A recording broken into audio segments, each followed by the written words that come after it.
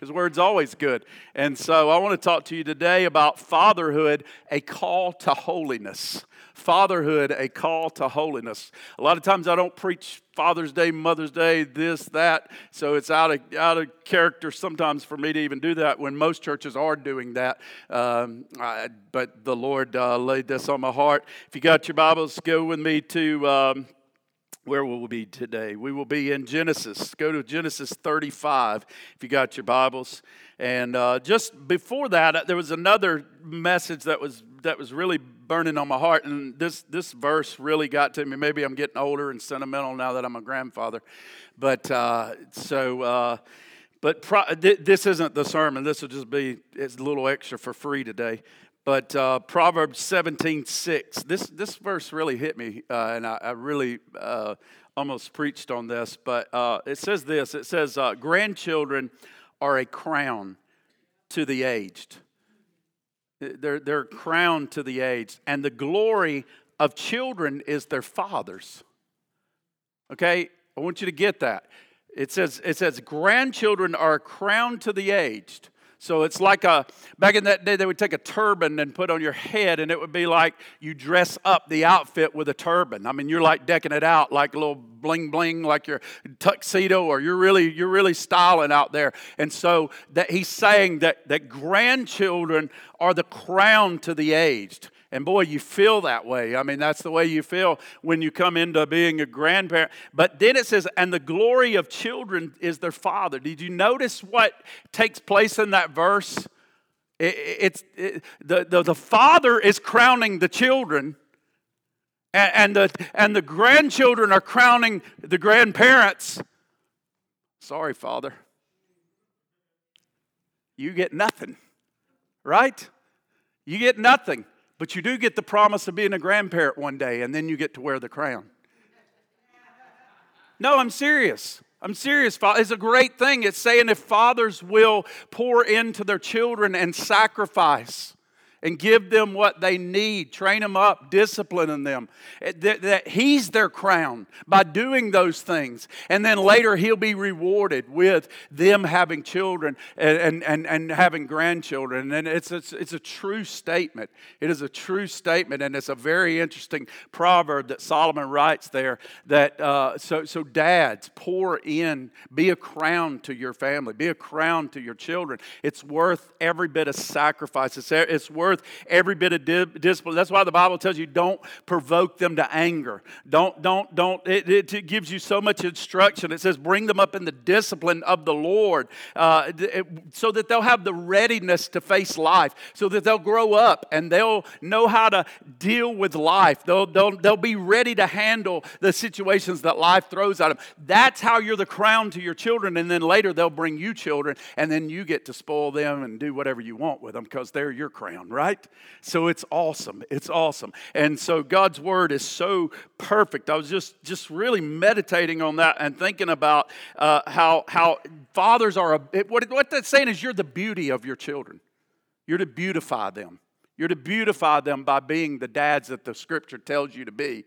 And then they beautify us later as we're grandparents and as we age. And it's really an awesome thing. But today, that's not what we're talking about. That's just a little extra there. Let me pray and we'll talk about fatherhood, a call to holiness. Father, you are so good. You are the ultimate father and the ultimate example of a father. And God, I thank you for every godly man here. I thank you for every father. I thank you for my father that's in this, not only my heavenly Father, but my earthly Father who I have, Lord, here today with me. And God, I'm so grateful for that. I have my father. I have my two sons, God, and I'm so grateful for that. Grateful for the men that they have become. Grateful for the men in this church, God, that I got to hang out with and enjoy. They're my friends, God. They're brothers and companions in Christ. And Lord, I need them in my life and in this journey. And Father, help us to embrace the call to walk out a holy life, God. Sanctification is not just a one-time thing, God, just a waving of the magic wand and then we become perfect. No, God, it's a journey. And Father, I believe we're going to see that today in the life of Jacob. And God, we're going to see how to walk out that journey and how it affects our children.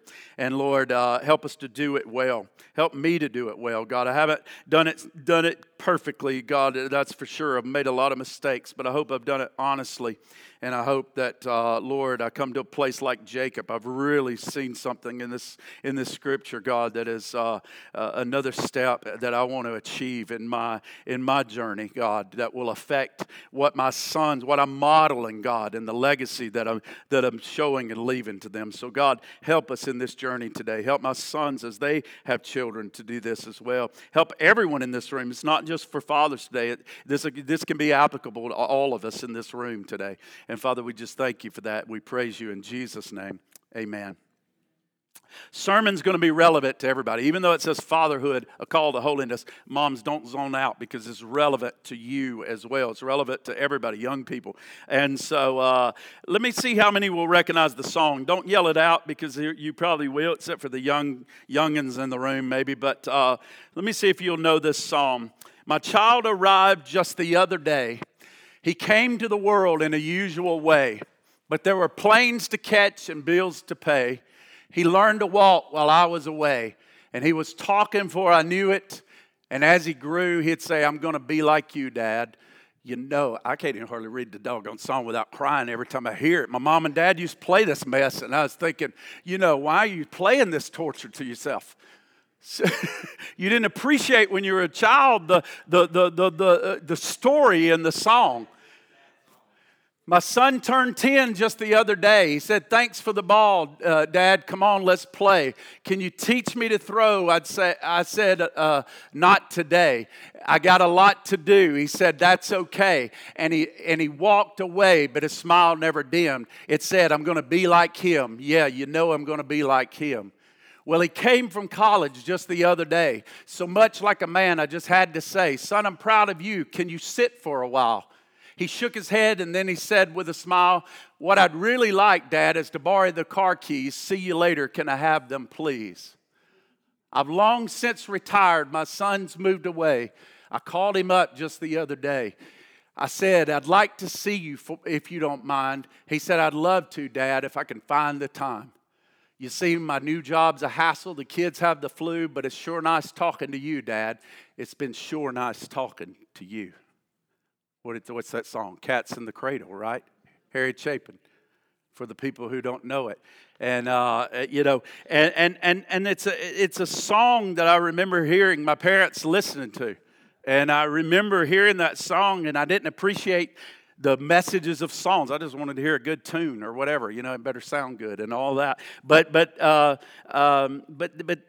it was a song that was over and over again. And when you see that song and when you see this passage of Scripture, it's not just the warning about neglecting your role as a parent. But what's here in these passages of Scripture is a warning that your children can become like you.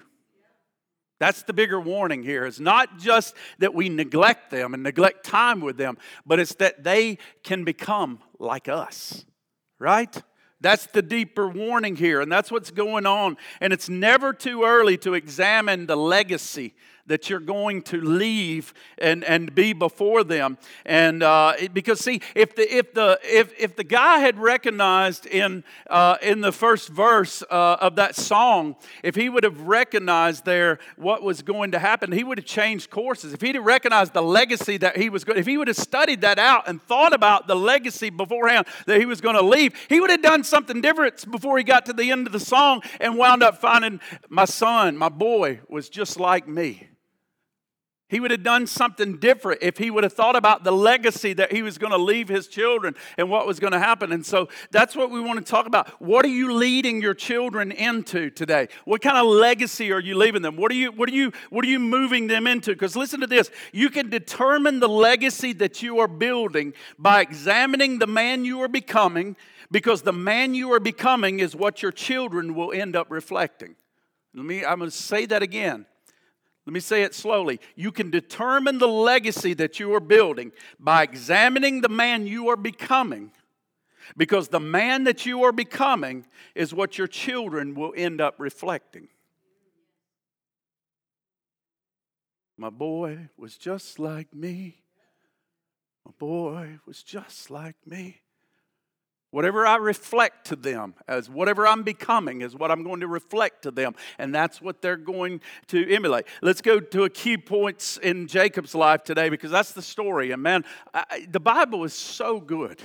It is so good. Please don't think you can quit reading the Bible. Man, I've heard that story. Listen, this story is my story. I have read this story backwards and forwards. I feel like I am Jacob. I mean, this is one of my Old Testament characters. The prodigal son story, I've exhausted that thing, or I thought I had. I preached it 100 different ways, and I can't find the end to the bottom of it. Well, I have found another place I can't find the end to the bottom in, and it's the life of Jacob. And I really have learned that I stopped short. I stopped at halfway through, and I thought I had it, and I don't. And this is so powerful today, what God has brought me into today, that I feel like my legacy. I'm moving into something what I'm becoming. I'm becoming. I'm learning. For most of my life, I thought I had to get everything perfect, and I thought I had to get everything just right. And sanctification, I thought, was one brush of a stroke, and I had to have it all together. And I've learned now, thank God, I'm being a little bit more gracious to myself as I get older, to realize that God sanctifies us. It's a journey. It's over the years, right? That we're changing from image to image and glory to glory. And thank God. Thank God I'm not what I was yesterday, but thank God I'm changing. And thank God He's still going to change me next week and next year. And as long as I live until I see Him and I become like Him. And there's that final transformation that takes place. But I thought I knew where Jacob's journey led him. And I thought I knew where the transformation. I thought it was Genesis 32. I thought that was it. I thought that was the place. He got renamed there. And I thought that was where I was achieving to get to. Is the flesh is weakened, and Jacob is absolutely fixed, and everything's done. And that's what I've been kind of striving and emulating in this guy's life. These are for our examples unto the ends of the earth. This is where I'm trying to achieve. And all of a sudden today, to get my bubble bursted and realize that wasn't the place that he really got total transformation. It really comes over in chapter 35. And I want to show you this in just a moment. And I want to show you how this is a walk leading to holiness to be demonstrated before his family, and how it affects his family over here. So go with me to Genesis 35, or to be on the screen, and let's read chapter 35. And then we're going to go back, because there's so much that happens to get us to chapter 35 in this life. So listen to what it says. God said to Jacob, "Arise, go to Bethel and dwell there." Bethel's the house of the Lord. That's where Jacob met God. That's where he first meets God, and the covenant is given. And this is the place where he meets with God, the house of God. "Arise, go to Bethel, dwell there, make an altar there to the God who appeared to you when you fled from your brother Esau." So Jacob said to his household and to all who appeared to him, So Jacob said to his household and to all who were with him, "Put away the foreign gods that are among you, and purify yourselves, and change your garments. Then let us arise and go to Bethel, so that I may make there an altar to the God who answers me in the day of my distress, and has been with me wherever I've gone." So they gave to Jacob all the foreign gods that they had, and the rings that were in their ears. Jacob hid them under the terebinth tree that was near Shechem. And as he journeyed, a terror from God fell upon the cities that were around him. There's a lot in this verse that if you don't know the rest of the story, it doesn't make sense why it's there. That doesn't make sense why this verse is here, until in a minute I'm going to show you why it is here. Why is it why is he talking about all these things? And he's talking about a terror that's falling right here on the city around them. And we're going to find that out in just in a moment. As they journeyed, a terror from God fell upon the cities that were around them, so that they did not pursue the sons of Jacob.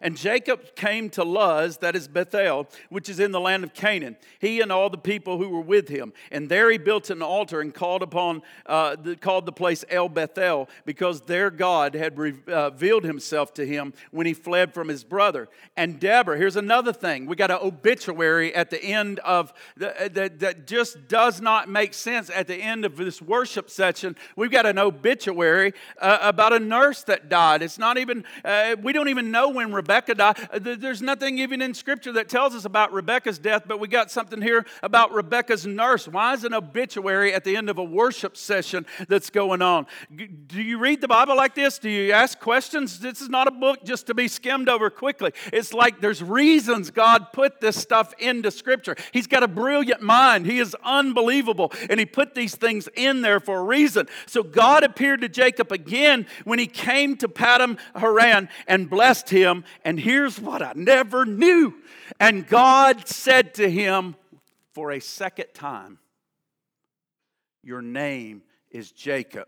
No longer shall your name be called, or your name is Jacob. No longer shall your name be called Jacob, but Israel shall be your name. So he called his name Israel. I only had seen it in chapter 32. I never knew he named him twice again. And there's a reason that he names him twice again. Jacob has a very interesting story. I love this man's story. And a lot has happened prior to chapter 35. And does anybody catch that? Daniel, you probably caught that. Did anybody know that he named him twice? Does anybody read that? Know that? Yeah, it is. I mean, he calls him that when he wrestles with him. That's the verse I've always gone to about his name being rechanged. I never saw it here. I never saw in chapter 35 here that he comes and he renames him again and reaffirms that name twice. And so I want to recap the story so that we'll know where we're at coming up to verse 35. So Jacob grew up in what we would call a dysfunctional Christian family. Okay? That's how we would label him, this Jewish man. He grew up in what would be a dysfunctional Christian family because his parents were godly. However, they had issues, right? They had issues. They tried to love God and they were serving God and that sort of thing, but they had issues. And one of the big issues that they had and the dysfunction that they had is each parent favored one of the children. Each parent favored one of the children. Isaac favored Esau, and God had already told Rebekah that Esau was not going to be the son of the promise, that he was not going to be the one to receive the inheritance. He had already told her because she had this thing going on in her womb with these twins going on, and they were struggling in the womb, and she is wondering, what in the world is going on in my stomach? What is happening? And God answered her and said, there are two nations inside of your womb, and the older one will serve the younger one. Now, she had to have gone home and told Isaac that. She's not going to keep that news to herself. And if she didn't, then he doesn't have very much perception and discernment. But here's the thing. And because of that, Isaac still favored Esau. And the reason Isaac favored Esau is because verse 28 of verse 25 of chapter 25 says, Isaac loved or favored Esau because he ate of his game. It was all about appetites. It was all about appetite. I can't wait. I got to have it now. And Isaac wanted it now. Give me the stew. Bring me your kill. Feel daddy's belly. I want something to taste good, feel good, touch, smell. And so all of a sudden, he is drawn to Esau. And then Jacob, the Bible, it says that she loves Jacob. And here's the problem with Jacob and with Mama. Mama is a deceiver. She's a deceptive woman because what does she do? She knows God has told her that Esau is not going to get the blessing that Jacob is, but what does she do? She takes matters into her own hands anyway and says, go in, kill some stuff, put on some fur so that you'll be hairy like your brother, and go in and deceive your blind daddy. Right? And here's the thing. Each child reflected the dysfunction and the dysfunctional behavior of their parent. Okay? So Esau is now a man of appetite and the belly. Hey, give me stew now. Give it to me now. And you can have that stupid birthright. Just like Dad. And then we got Mom over there, and we got Jacob, who we know his life. He becomes this trickster, this conniver. Every time he gets in a crisis, what does he do? He's trying to scheme his way out of it every single time. Time after time after time, he gets backed into a corner. He does it exactly like Mama does. God's already said, I'm going to bring you through. You're the chosen. It's Abraham, Isaac, and Jacob. But what does Jacob do? Every time he has got to go in and do something. He's got to go in and try to trick his way. He's got to go down and set the rods before this one and before that one. And so he's got to say all this stuff with Laban, all this stuff here, all this stuff there. Hey, let's go. Hey, my brother's going to kill me. Let's divide the family up and let's take him gifts. And look, if he kills this half, at least I'll have this half left. Rather than trusting God, that God already said, I'm going to take care of you and all of that. He's like his mom. He's got this dysfunction. My boy was just like me. My boy was just like me. Right? Because this is what they were modeling before their children. And Jacob and Esau each reflected the dysfunctional behavior. Esau led by his own appetites. Jacob, conniving, deceiver. And Rebekah, we know, tricked and takes matters into her hand. Each one reflects the behavior of their parent. And Jacob does experience supernatural pain. He does experience supernatural deliverance later. We begin to see that he has supernatural change. And it's not just once like I thought it was in chapter 32. It's again in chapter 35. We know the first encounter, he wrestles with the angel who we know is God. And he wrestles with the angel and he gets renamed there in that place. He's a broken guy and he's at a point of just total brokenness and he wrestles with God. And at that point, God renames him. And at that point, where what Jacob learns, he learns to be honest about his sin. That's the place. And this is what I didn't realize. The second renaming has something I hope my boys see modeled now from here on out in my life. Because I feel like that's what I learned about Jacob at that first name changing, is that he learned to be honest about his sin in that place. He was at such a broken place where all before he couldn't acknowledge, because even when his daddy asked him, what is your name? When he came and he had the hair, he's like, something's not right about this. You feel like Esau. You kind of smell like Esau. But something's not right here. He said, what's your name? And he said, I'm him. I'm him. He's deceiving. He's lying. He's trickster. And now he's wrestling with God at this place in chapter 32. And God's got him, he's pinned God and God's pinning him. And all of a sudden they're wrestling and God's saying, let me go. I won't let you go till you bless my soul. And then he says, what is your name? And for the first time, Jacob begins to be able to say, honestly, my name is Jacob. And some of us in this room can't do that. Even all these years later, you can't say, my name is pornographer. My name is lust. My name is liar. My name is thief. My name is murderer. My name is gossiper. My name is this or my name is that. And it's at that point where he is renamed. He says, no, you're not that anymore. Yes, that's who you were. But now you're washed. You're clean. You're chosen. You're forgiven. And you're no longer Jacob, but now your name is Israel as a prince with God. Amen? You've wrestled and you've come through. But here's the thing I didn't realize. He's not fully changed. He's not completely changed at this point. He's renamed, but not completely transformed. There's still a real change that needs to come from Jacob and into Jacob's life. As I said, sanctification isn't all, I wish it was all at once. I wish we could just come down here and call everybody up and say, we're going to sanctify you today, and you're going to be holy, and just like Jesus, and everything from your life is going to be gone, and man, you're going to walk out perfect from here on out. But it's a process that God, and a journey that God is taking us through. And all of a sudden, we see this in this life of Jacob. And the most overt transformation takes place in Genesis 35. Another way I know that about Jacob is because when he's wrestling with the angel, God says, "What is your name?" And do you notice he turns the tables, which in that culture is like a power thing. And he turns the culture and he says, "What's your name?" And God says, we ain't here to talk about what my name is. I've been revealing my name to you over and over and over and over again to you, how merciful, and that I'm a God of covenant. I've been telling you who I am all along this journey, but you need to tell me who you are. And so he's still not there yet.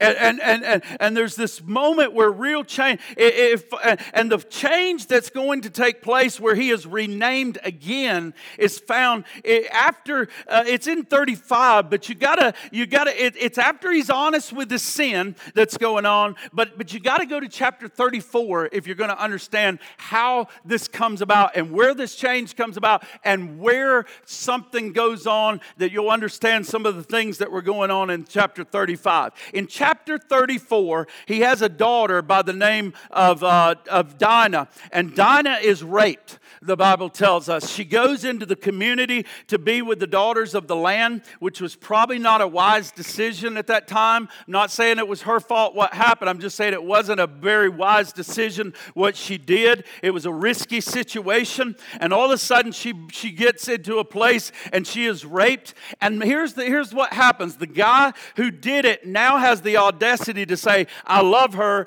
and I want to marry her.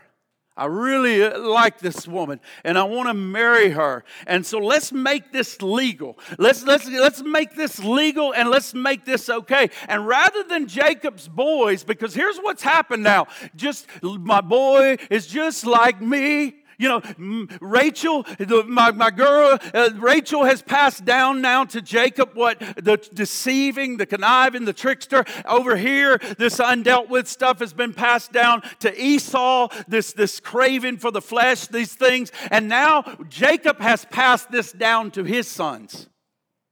He has passed down the deceptiveness into his line as well. And we see this right here in this passage of Scripture, because all of a sudden, he's called together now, the father of this man who is raped, trying to arrange this marriage to go on between Dinah and these brothers and this father Jacob. And right there, rather than saying, hey, how they really feel, rather than really telling them exactly what they feel, you're a monster, and we're taking our sister out of here. No way, buddy. You're out of your mind. Rather than doing that, they decide, let's follow Dad's lead and let's deceive these men. We're in a crisis. This is how Dad would do it. Let's deceive them. And so you know how they deceive them? Raymond, they say, here's the deal. You could marry our people, but you would have to be circumcised in order to marry our people. So here's what we'll do. If you get all the men in your company and all your town to agree to get circumcised, then you can marry our wives and we will marry yours, and we'll be one big happy family, and we'll share. And so here's what they did. They go back, they agree to this Shechem, and they go back and they agree to this thing, and then all of a sudden, 1 day passes, 2 days pass since the knife is gone, and on the third day, the boys, Simeon and Levi, realize, Jacob's sons, they say, now is the worst of the pain. I can't remember it back when you're that small, but I'd hate to have it done as a man, but they must have been in some bad pain, because all of a sudden they knew that 3 days later was some bad pain. And in that third day, there must have been the worst pain. These guys are in terror. They're rolling around. They're hurting. And so now's the time to make our move. They come in with their swords and they go in there and they kill every man there that is rolling around and that has been circumcised, and they do away with them. Tricked them. Deceived them. Took matters into their own hand. This is how we'll deal with it. When Jacob finds out, Jacob goes berserk and he begins to ream these boys out because he says, you don't know what you've just done. Do you know what you've just done? These guys, they were weak. We had them down. They were weak. And you went in there and killed them at a moment of their weakness. But these guys, when all this is over, they're going to come down on us. We're small. They're many. They're going to come down on us and they're going to destroy us. And now Jacob's in a crisis. And every other crisis, Jacob has done the exact same thing that these guys are doing, that they learn in him. But I want you to look from Genesis 34 to Genesis 35 is one continuous story. We chop them up in chapters. There is no interlude here. This goes from one chapter right to the next. And I want you to look at the end of chapter 34, and I want to read it right into chapter 35, and I want you to see what happens. Look at what it says. Then Jacob said to Simeon and Levi, you have brought trouble on me by making me stink to the inhabitants of the land, the Canaanites and the Perizzites. My numbers are few, and if they gather themselves against me to attack me, I shall be destroyed, both me and my household. But they said, should you treat our sister like a prostitute? Now I want you to see what it goes straight into verse 35. And God said to Jacob, God didn't say to Simeon, or God didn't say to Levi, he comes straight to the pastor. He comes straight to the father of the home. And God said to Jacob, arise, go up to Bethel and dwell there. Make an altar there to the God who appeared to you when you fled from your brother Esau. God interrupts Jacob's come to Jesus moment with these boys. He is reaming them out. They just put the entire family at risk. And God's command to these boys of how to get out of this crisis and what to do in this situation is not to connive and not to scheme anymore. He says, no, Jacob, go back to Bethel. Go back to the place where we met. Go back to the place where it started. Go back to the place where you learned about me. And again, Jacob is facing the greatest crisis of his life right now. He's realizing his sons have wound up just like him, and they put the entire family at risk. And now God is calling Jacob to a new place of holiness. He's calling him to another moment like he did, where now he's admitted his sin, but he's saying, now I got to call you to another place of holiness. You're being sanctified from glory to glory to glory. And if you're going to leave a legacy, what these boys are watching in your life, you're going to have to be changing. You're going to have to be transformed, and you're going to have to be thinking about this so that you don't wind up missing in verse 1 and ended up and finding they're just like you. You've got to look at the legacy along the way and be watching so that you can change things. And Jacob, I'm bringing you to a place in this crisis now where I want to do something different. I got to rename you again. I want to change you. I want to change something in this path to holiness in your life. And by calling Jacob to this new place of holiness, beautifully, maybe he's older, maybe he's 51, maybe he's getting older and he's slowing down and he's got grandchildren and he's starting to think better. And all of a sudden, Jacob obeys. And here's what Jacob does. He comes and he gets the family together this time. And he gets them all together and he says, no more compromises. He says, no more. He says, we're cleaning house. He said, we are going to do what God says, and it begins with this guy. He says, we're going to do it, and it begins with Dad. And he said, he said, give me all your foreign gods. Give me all your idols. Bring your ritual jewelry. Bring everything you're wearing. We are burying it. We are leaving it behind. He says, change your clothes, wash your bodies, and prepare to meet with God. We are going to meet God. Look at what verse 35:3 says. Then let us arise, go to Bethel, so that I may make there an altar to the God who answers me in the day of my distress and has been with me wherever I have gone. Jacob does not just come in as if he were going to say, I'm dad, I'm large and in charge. This is the way it's going to be. You boys have messed things up and here's what's happening. No, he looks at how he's leading and he says, hey, he shares his testimony. This is so powerful. He shares his testimony with this family. He begins to tell them things about himself. He says, I've been really neglectful along the way. And he begins to say, I've let a lot of things slide. I've been passive. I've let some things slide. I've turned a blind eye. When I disciplined, I didn't. When I should have done some things like not compromise, I compromised. And he said, I've messed up some of these things. And he begins to share a testimony. And he says, there's only one thing that I know to do. And it's not connive anymore. It's not shift around. He said, the only thing I know to do now is we must cry out to God to get out of this situation, Daniel. That's the only thing. I can't connive. I can't do it behind your back, try to fix it and make myself look good to the family. I can't wait and let it fix itself. No, I can't be passive. I can't do that. No, I've got to run to God. I got to run to the God that got me out of the mess way back in 94. I got to run to the God that got me out of that mess up. I got to run to the God that got me out of that pickle. I got to run to the God that got me out there. We're going to Bethel. Get rid of all the mess. We are going back to the God who got me out of everything. And he cries out to God. He shows his family his story. He shows them a visible faith. They get to see a visible faith. A visible faith walked out. And they can, so what they can see then is, okay, whatever Dad is calling us to right now, it's real to him. It's real. This thing is real. No, he's calling us to something he is experiencing, and it's real, and it's visible, and they can see this transparency in the heart, and that testimony, rather than coming in, I'm dad, I'm large and in charge. No, he shows them this testimony. He shows them his life. He shows them this visible faith, and it wins the heart of his children.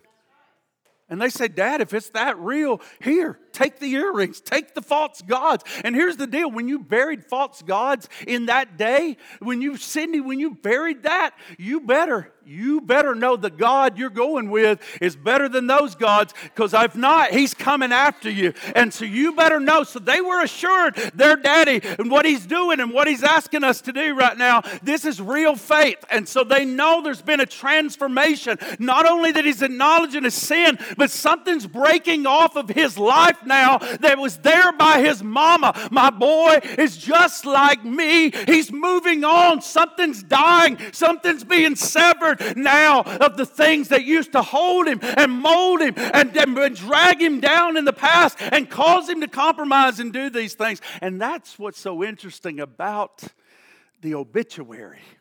There's no other reason for the obituary to be in this passage of Scripture. It should go from Jacob, because he takes the family to Bethel, and the family goes there, and they begin to not only to call upon God, they begin to worship God. He begins to be transparent in his worship and say, it's God who did this. It's God who got your daddy out of this mess. It's God who, hey, I've been a conniver, but God brought me through. They saw the reality. They saw the transparency, and he was unashamed to worship God in that state. Come on, family. We're going to worship God because it's Him. It's Him who got your parents through the marriage when I was a rascal. It's Him. Worship the God who got us through this, who will get us through this. It's God. And so there's no complaint by the family. Look at what they say in verse 4. So they gave to Jacob all the foreign gods that they had and the rings that were in their ears. And Jacob hid them under the timber tree that was near Shechem. And again, if you throw them away, you better know the God you're following is stronger. And this is an act of explicit faith on Jacob's family. Whoever Dad's God is, we believe in him. That's what they were saying. We're going with Dad's God. That's who we're following. And that's what they did. And that's where we come to verse 5. And it says, and as they journeyed, a terror from God fell upon the cities that were around them, so that they did not pursue Jacob and his sons. Well, now we know why that's there. Because these knucklehead boys followed Daddy's lead, and about got them all killed. And this time God gets them out of the crisis when they go back to Bethel and turn to God. Go back to the beginning, Jacob, where you met me and you learned about my ways and you learned about me. And when he went back there, what does it say? He causes a terror to go on all those people that are around. All their enemies are afraid now of Jacob and them. Not because Jacob's scheming and saying, let's split the people and let's go out here and let's go out there and let's go there. No, Jacob is finally, the past has been, he's cutting off mama's ways. Finally, he's leaving those and not just saying, I acknowledge that I got sin. No, he's leaving mama's ways behind and now he's changed. He's a changed man. And that's why he's going to get the new name. That's why God's going to call him by a new name again. And so he goes from verse 6 to 8. You would think it would go from there. Verse 6 to 8, you would go into this time of worship and you would think that it would skip right over and go to the end where he names him. But there's something right stuck in the middle, one verse, where it talks about Rebekah's nurse dying. And I believe what that signifies is the end of the previous generation. It signifies a death, something that was. Jacob, this is what you were, but now all that's dead. And he puts that there, right in there, the end of something, the past sinful influences. See, he could name his sin, but these sinful influences still had a hold on him. And sons, that's where I apologize to you because I've been able to acknowledge my sin since 1994 when God wrestled with me. But I have not been able to whip the sinful influences in my life. And it has caused me to make some bad decisions. And that's why I relate to Jacob so well. Areas where I should have confronted people, where I should have fought, where I should have done this, where I should have not been so soft and been the disciplinarian. There have been influences in my life that I have allowed to come in and keep me to having to scheme and to connive. And I want to come to this place with Jacob where those influences die and I'm renamed in this place and I go in to the place where God has for me, where these sinful influences of the past are completely gone. And that's what happens here. That in chapter 32, God renames Jacob when he's honest about his sin. And now in chapter 35, Jacob learns how to break off the sinful influences from the past. And God renames him again. And he learned how to deal with the demons that had shaped him. And we all got demons that have shaped us. Come on. We all have demons that have shaped us and influences from the past that have shaped us. And he found the way forward. And he found the way forward was that only God can fix this. It ain't going to be Brad trying to read enough self-help. It's not going to be Brad doing this or doing that or trying harder or coming up with a good intellectual plan. It's only God. It's only God that can fix this. It's only God that can break these influences off of Brad's life and help me move forward with a legacy that my children can look at and they can say, you know what? Dad went a long way in God, but now we're going further in God. Where they're even better because of those influences being broken off of our lives. And where a new day dawns and a renaming takes place. So let me give you 4 quick takeaways as we close. 4 takeaways from this story of going to Bethel and in Jacob's life. Number one, this is for all of us. This is not just for Dad. 4 takeaways from this story. And the first is this: holiness is a journey. Holiness is a journey. I did not know this when I first got saved at Linwood.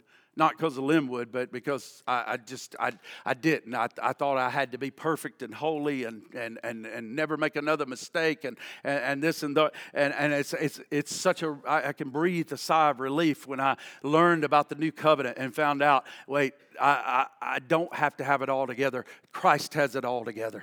And He's doing something in Brad. And He's bringing me on this journey. And so the real encounter with God, as we said, happened in chapter 32. But that wasn't everything he needed. And that's sadly, I've been living in chapter 32. I thought that was all I needed, but there's more. There's chapter 35. Your journey towards being sanctified and being like God, it's a journey. It's not a single altar call. I wish it was. I wish we could call you up here today and that would be it, but it's not. It's a journey. So understand, number one, from this story, that holiness is a journey. That it's a journey to being sanctified. Number two, the second big takeaway is that you and I need to be honest about ourselves and about our sin. And we seem to have a problem with this. We need to be honest with ourselves and about our sin. What is your name, Jacob? What is your name? And he said, my name is Jacob. My name is liar. My name is insecure. My name is lust. My name. And be honest with yourself about your sin. Because we're masters at making ourselves seem not as bad as we are. We're masters of that because we want to be admired. And the only way you're going to earn respect and honor from your family is not by conniving and acting like you're something that you're not, because most of the time we can all see through that anyway. But when they're going to honor and respect you is when you have a story and a testimony before them and you're honest with them. When you're honest, they're going to admire you, not that you had a bad past or something went on or you messed up last week. They're going to admire you when you're real and when they can trust you and when they see your life that you were honest. So the second big takeaway is Jacob had to come to a place where he was honest with himself about his sin. I'm Brad. I was a mess before Christ. I've been a mess after Christ.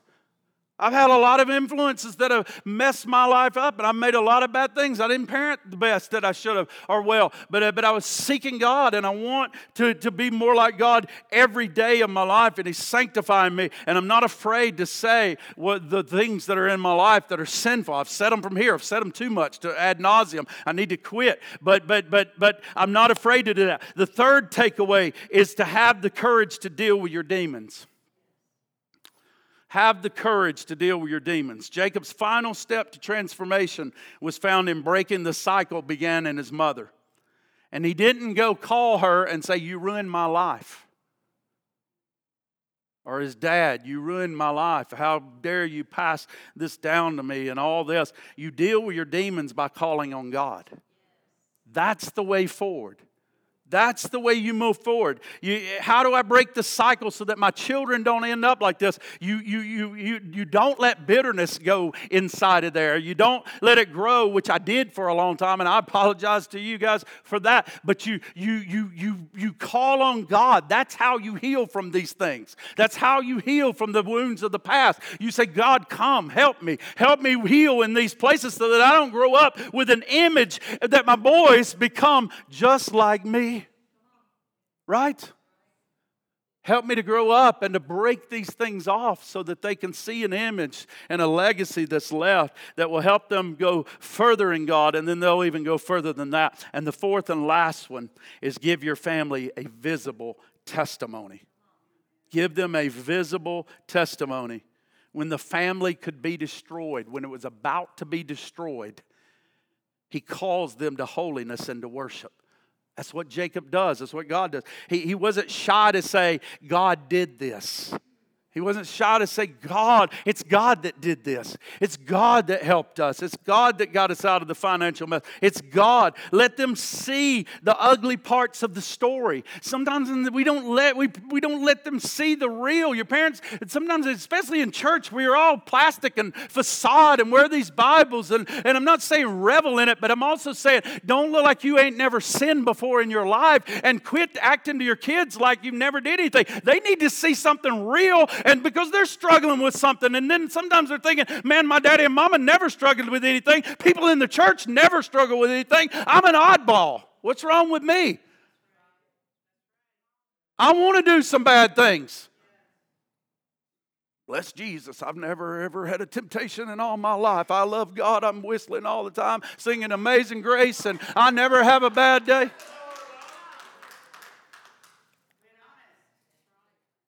Right? But I can tell by the look on your face that that's not the truth. Right? Now, the flip side of that, every time we get up, oh, woe is me, my testimony today, Jesus, and we sound pathetic. But we need to be real. Let them see the ugly parts of your story, and it was God. Your daddy did some terrible things when he was young and out of hurt, but God got me through. Don't follow me. Follow God. Don't do the stupidity things that I did. Follow God. He got me out of them. Any notions that kids must have some perfect image of their fathers is a lie. Jesus was real. We need real. We need visible testimony. We need real. It needs somebody that needs to be real. They need to see your struggle. They need to see you pray. Now, there's a time and an age to do those sort of things, but let them see. What is the mold that we are calling our sons and daughters to conform to is the question. Let me close with this. Holiness is a journey, and I do not have to have it all together, but I want to live a life of movement towards those things, and I want my sons and their families to be able to watch me do that. Let me say that one more time. Holiness is a journey, and I do not have it all together, but I want to live a life of movement towards those things, and I want my sons' families to be able to watch me do that. And that's what Jacob's story is all about. And as Paul Harvey says, now your dad understands the rest of the story. Amen. Father, Lord, with your help and with your grace, I'm going to live this way. I'll not serve foreign gods. God, I believe there's people here today, and Lord, maybe there's a group here, and they're at a place where they need to be renamed. God, they need to come to the place where when you ask them, what's your name? Well, I go to church. Well, I'm not that bad of a person. I'm a pretty good person. No, what's your name?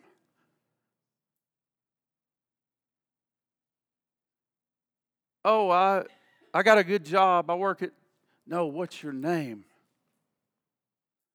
And God, there's some here that need to be able to be honest with their sin.